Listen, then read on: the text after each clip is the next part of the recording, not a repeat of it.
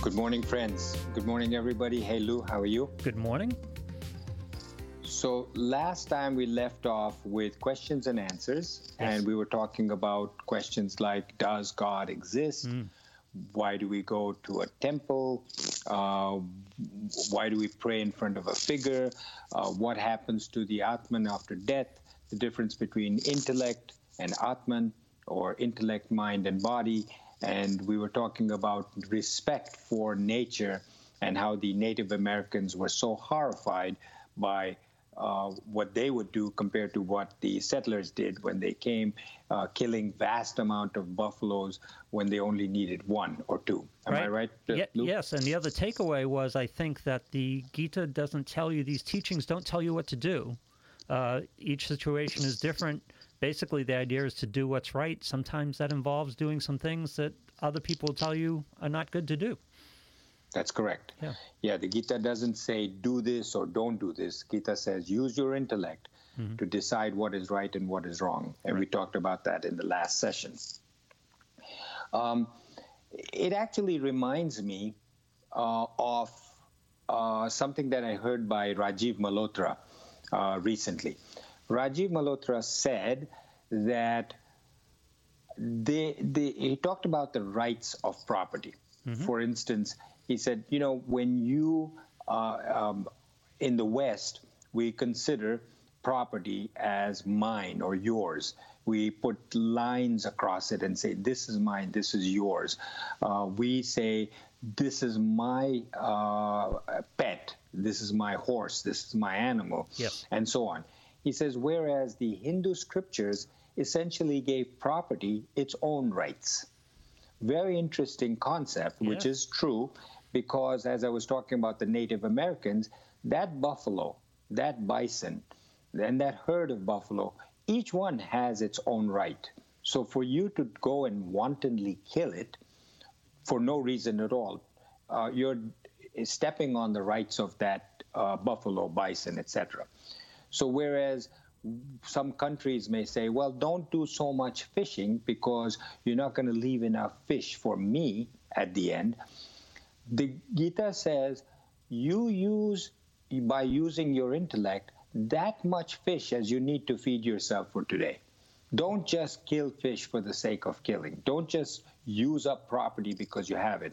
And I think when we talked about the first or second session, when we talked about the fathers of American literature and British literature who were so influenced by the Gita, they took that to heart.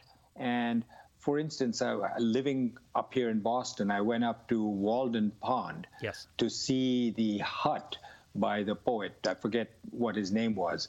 Do you know, Lou? Walden Pond, Longfellow, wasn't it? Longfellow. Yeah. Or Emerson. You know, it was Emerson, I believe. Had a small little hut.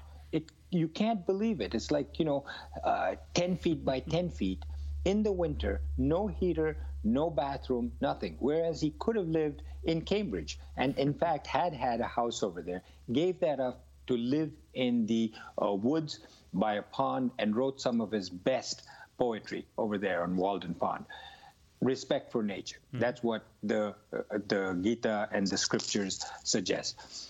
Now, we talked of three parts: the mind, the body, the intellect, or actually in order would be body, mind, and intellect from the lowest to the highest. All religions have three parts corresponding to the body, mind, and intellect. If you notice that every religion has scriptures.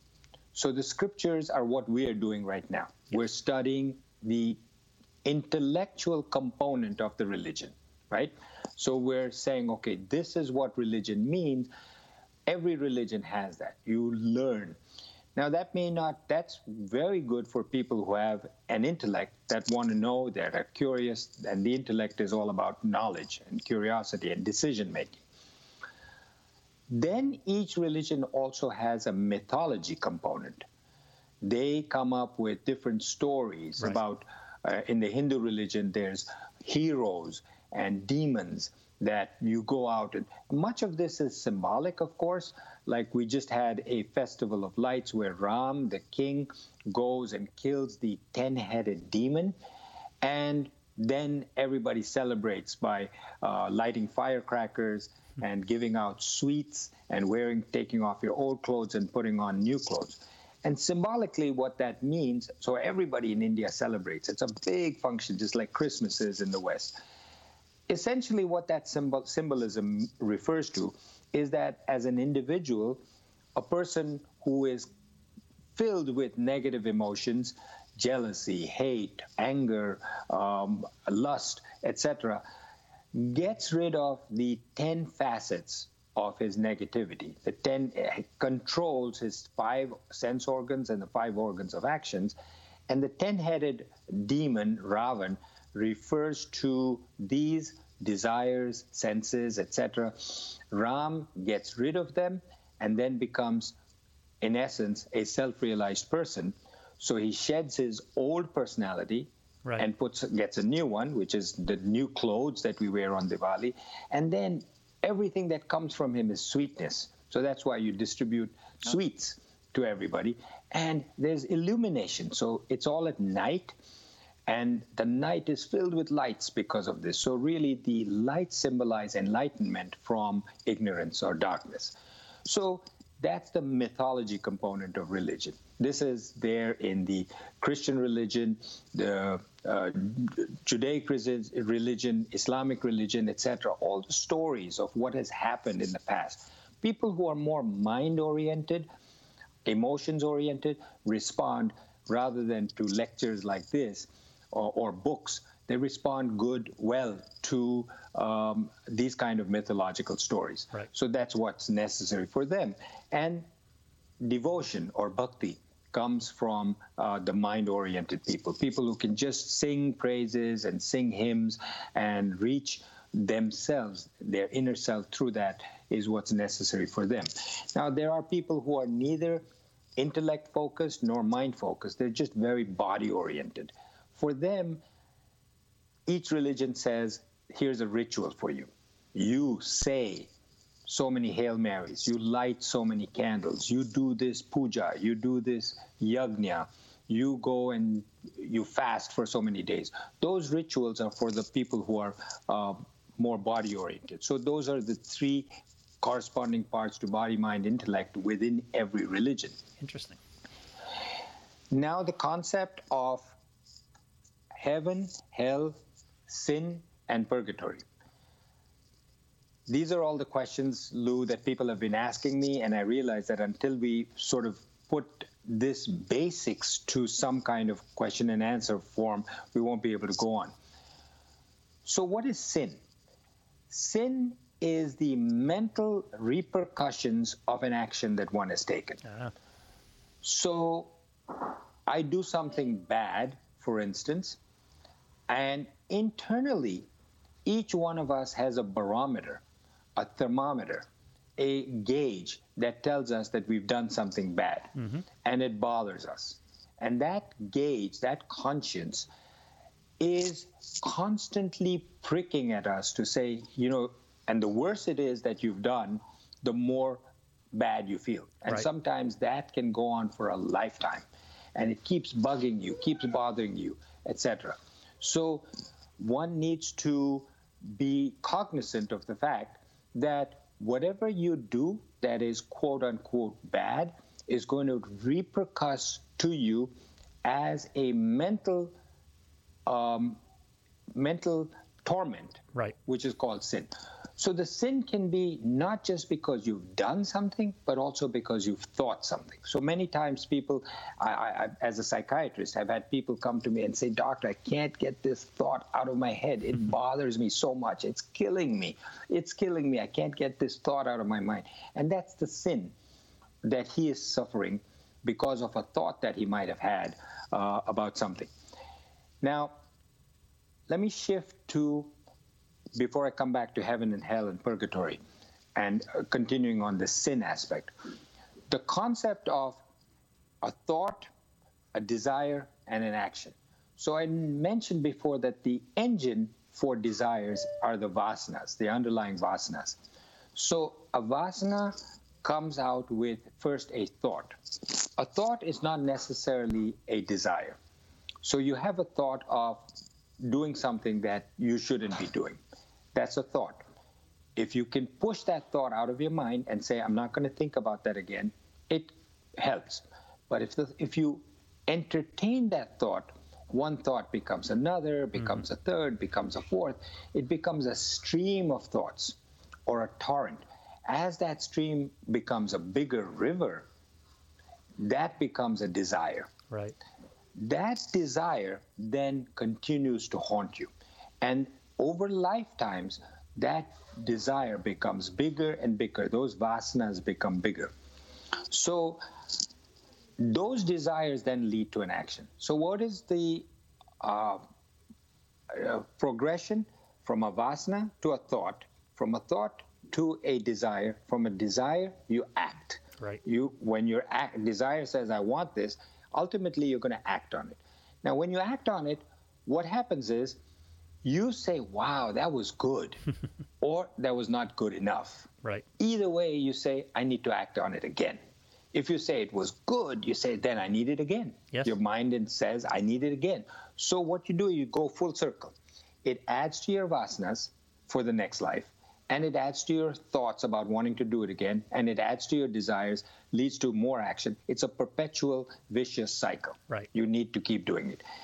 But as you keep doing it, fascinatingly, as you keep doing it, the pleasure actually diminishes. So the mind says, it wasn't as good this time, the 15th time, as it was the first time. I got to do it again to make sure that I get it back. So you keep doing it. Right. So it actually perpetuates the actions, the thoughts, and the desires. So we were talking about heaven and hell. Imagine that you're a smoker. I've never smoked. I shouldn't be asking you if you have or not, Lou. No, but never. Yeah. Yeah, but those people who smoke, I grew up in India where everybody around me used to smoke. And I remember that they couldn't go for a short period of time without a cigarette. And I could see the torment that they were in when they needed to smoke. So imagine that they're in a plane with you, and it's a 4-hour flight, and this guy's used to smoking every 2 hours. First 2 hours, he says, wow, look at this plane. I've never been in a plane before. This is great. He's looking out the window. He likes the service.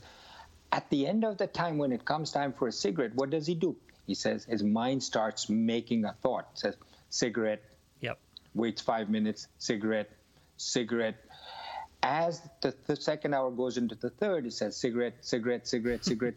And as the fourth hour comes before landing, all he's thinking about is cigarette, cigarette, cigarette, cigarette. It's such a noisy atmosphere within his head. Right.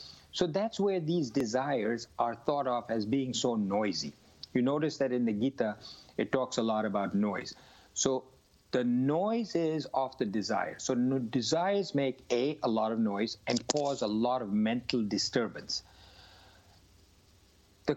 The symbolism in the Gita is for desires to have a lot of noise and to also cause you a lot of discomfort because of the constant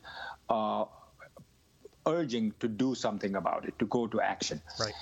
When you get that desire, you get off the plane and the person says, and now I can light up. Oh, he lights up. That feels so good. If you ask him, how do you feel right now? He says, I'm in heaven. Yeah. What that means is lack of desires, because he's gotten his cigarette, gives him complete peace of mind. There are no desires. That's the key. Right. And he says, this is so peaceful for me. The noise has stopped. The noise has stopped. The desires have gone. So he's in heaven. So going back to what we were talking about before, heaven is not a physical concept in the skies. We know that. We've been all over up there. Heaven is a lack of thought and desire and noise. So that's heaven. Whereas hell was considered by the scriptures a mental situation within us where we have nothing but constant desires, noise, and guilt. So the sins which we talked about before. Am I losing people here, Luke? No, not at all. No, this is actually very enlightening, because transferring it to peace of mind is heaven, and constantly being harangued by your desires is hell. Yeah. So the sin, which is a mental repercussion of a action that you don't like, causes a lot of noise and a lot of guilt and a lot of torment. And the worst part is that when we die, remember we talked in the last question and answer session about dying and the Atman then waiting to come back to life, depending on what karmas it has done, which family it can go in. While it's waiting, it's saddled with its own vasanas and its skills that it acquired in that life, which is why when the child comes back to birth from an early age, he can play music or he's a child prodigy. He also comes with his vasanas. And those, while his Atman is waiting to come back, it is tormented by these feelings. Yes. Not necessarily. I mean, I don't know the exact mechanism of how that works, but what the people who wrote these scriptures wrote is that that person goes through this guilt at the time, whatever he has. And that is what Christianity refers to as purgatory. Right. A person is there, he says, I can go neither to hell nor heaven. I'm just stuck here. I can't come out. But that's for another time. So wait a second. If our heaven and hell is actually our desire, hell is our desires, hell is our guilt, hell is our sin, hell is what's working in what our mind is throwing at us for noise, and heaven is peace, that lack of noise, then we can control whether we're in heaven and hell. This is the big takeaway, isn't it? Yes, but you can't control it by saying, I'm not going to feel guilty. No. Doesn't work that way. No. By not doing the things that would cause you to feel guilt, then you start feeling guilty about feeling guilty, and it's just more noise. Yeah, exactly. Yeah. So it starts with, you can't control your vasanas. Your vasanas are there from 1,000 lives before you that have come within you. You can't change that.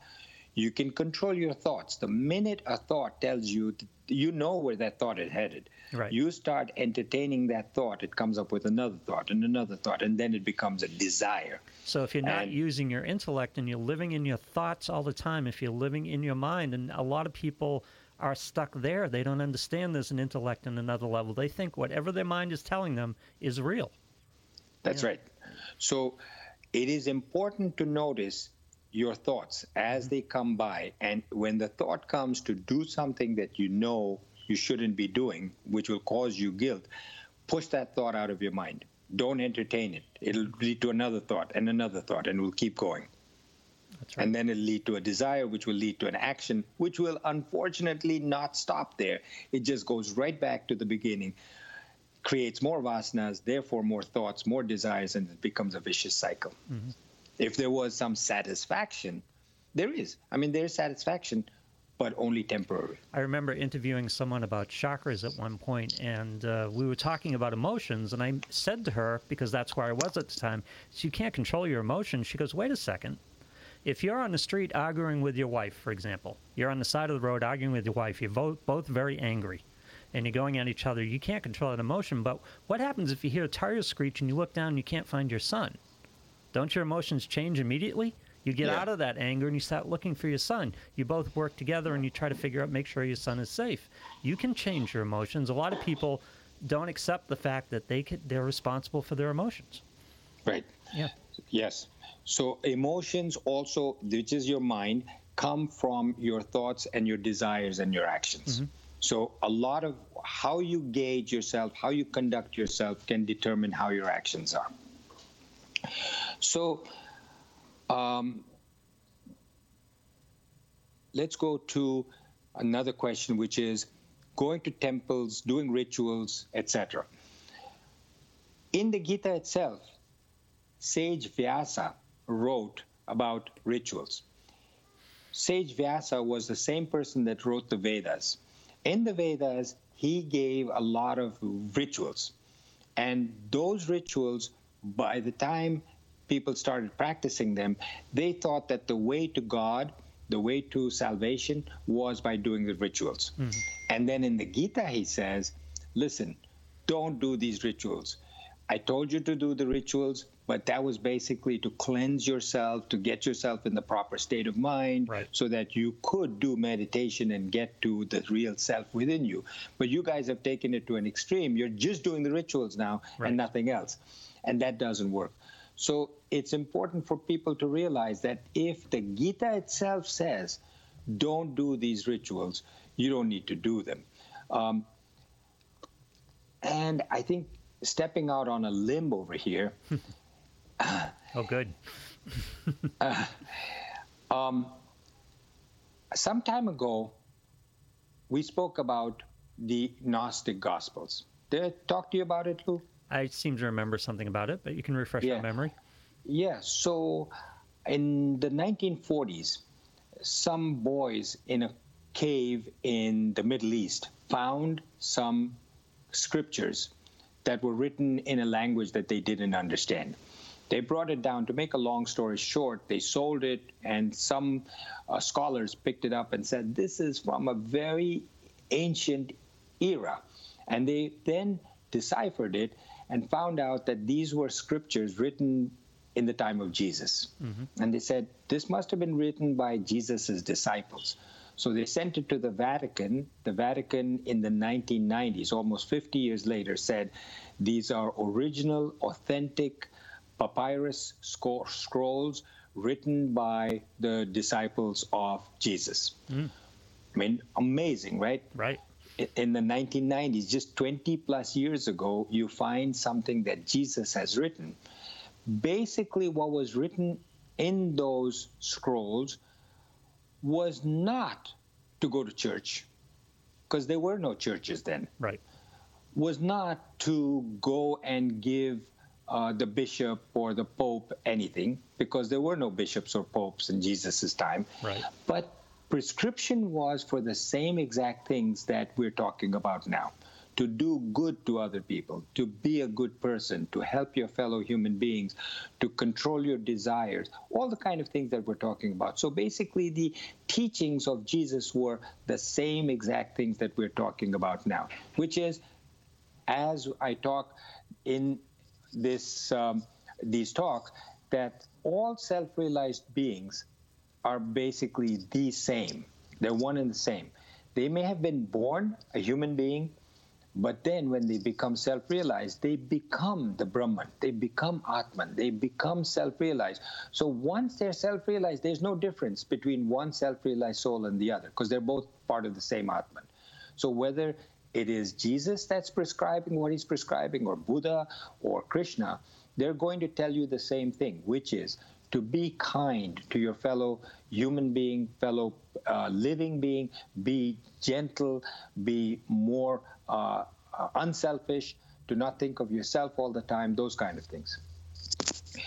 So where are we? Rituals. We just did rituals. Rituals, yes. So the rituals and bargaining really doesn't work. That is not at all what Vyasa prescribes, and he says that, don't do it. Rituals aren't the destination. Rituals is sometimes the vehicle to get there, but just doing the rituals isn't enough. Right. Then it just boils down to just bargaining, to say, if I do this, then give me that kind of thing. Right. So the last thing we'll talk about is karma. Your current actions and your previous actions in this life and previous lives determine what will happen to you and what you will get in the future. So it's a cause and effect situation where you do certain things, you're going to get the same exact result and consequence. People find that very hard to believe. They say, how do I know that's true? Why should I give up this opportunity when I can do this and it'll give me some selfish benefit when I don't know if I'm going to get punished for it or not? You're saying I'm going to, but I don't know that. Right. Read Edgar Cayce's books and talk about karma. When he first got this realization, being a very strong Catholic, he said, I don't believe this. This can't be true. It goes against my religion.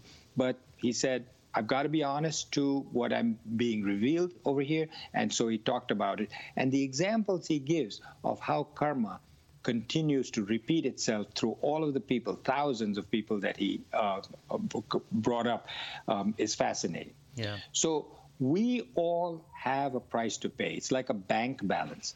You keep putting in money into your checking account, savings account. At some point, you're going to reap the benefit. The more you withdraw, you're going to run into a negative balance. I'm drawn to dog training as we talk about this, because what they tell you with the dog is you have to associate the action with the punishment or the deterrence. Otherwise, if there's too long a space, they don't associate the two. And I think that's what happens with humans with karma, because karma isn't always immediate. Karma takes some time, and if people don't see a direct, like they say, that person's a bad person, how come karma is not affecting them? It's going to. It's not happening right now, but it's going to. That's right. That's right. Very good point, because a lot of people say, look at this guy who is wealthy and so on. He does nothing but bad. And so he's getting the benefits of past good deeds, but he's now using bad. So he will actually pay the price next time. Right. But people don't see it immediately, so they don't think it exists, because they want immediate gratification in most things. Karma is a long-term game, more often than not, isn't it? Yeah, actually, the game Snakes and Ladders, which I think over here we call it Chutes and Ladders. Chutes and Ladders, yes. Right. It started off in India as Snakes and Ladders. And the game itself was, when you do good karma, you go up. Yep. And when you do bad karma, you come down. A snake grabs you and you come all the way down. So that really shows the ups and downs. If you play that game, Chutes and Ladders, you will see you can go all the way up to 99 and come right back down to 1 with one snake. So how much time do we have left? About 3.5 minutes. Okay. So basically, I just wanted to say that I think a lot of people find these questions and answers pretty helpful. And I would like you to ask me these questions, because only when your questions get answered is when you're going to be able to move on to understand better about future lectures. And again, you can listen to Gautam Jain and Swami Parthasarthi on YouTube and their podcasts. And basically what I'm doing is giving you some of that so that you can then go back and listen to this. And that's it. Lou, we will continue next week with Chapter 3. Go look for all of your episodes on Apple Podcasts, on Facebook, on Spotify, on Google Podcasts, and of course here on Facebook. Facebook is a great place to leave some comments and have some discussions. You can leave reviews on the other places. We'll also have an email up there so people can email you with questions if they have them from those other sources. Thank you very much. Goodbye, and see you next time.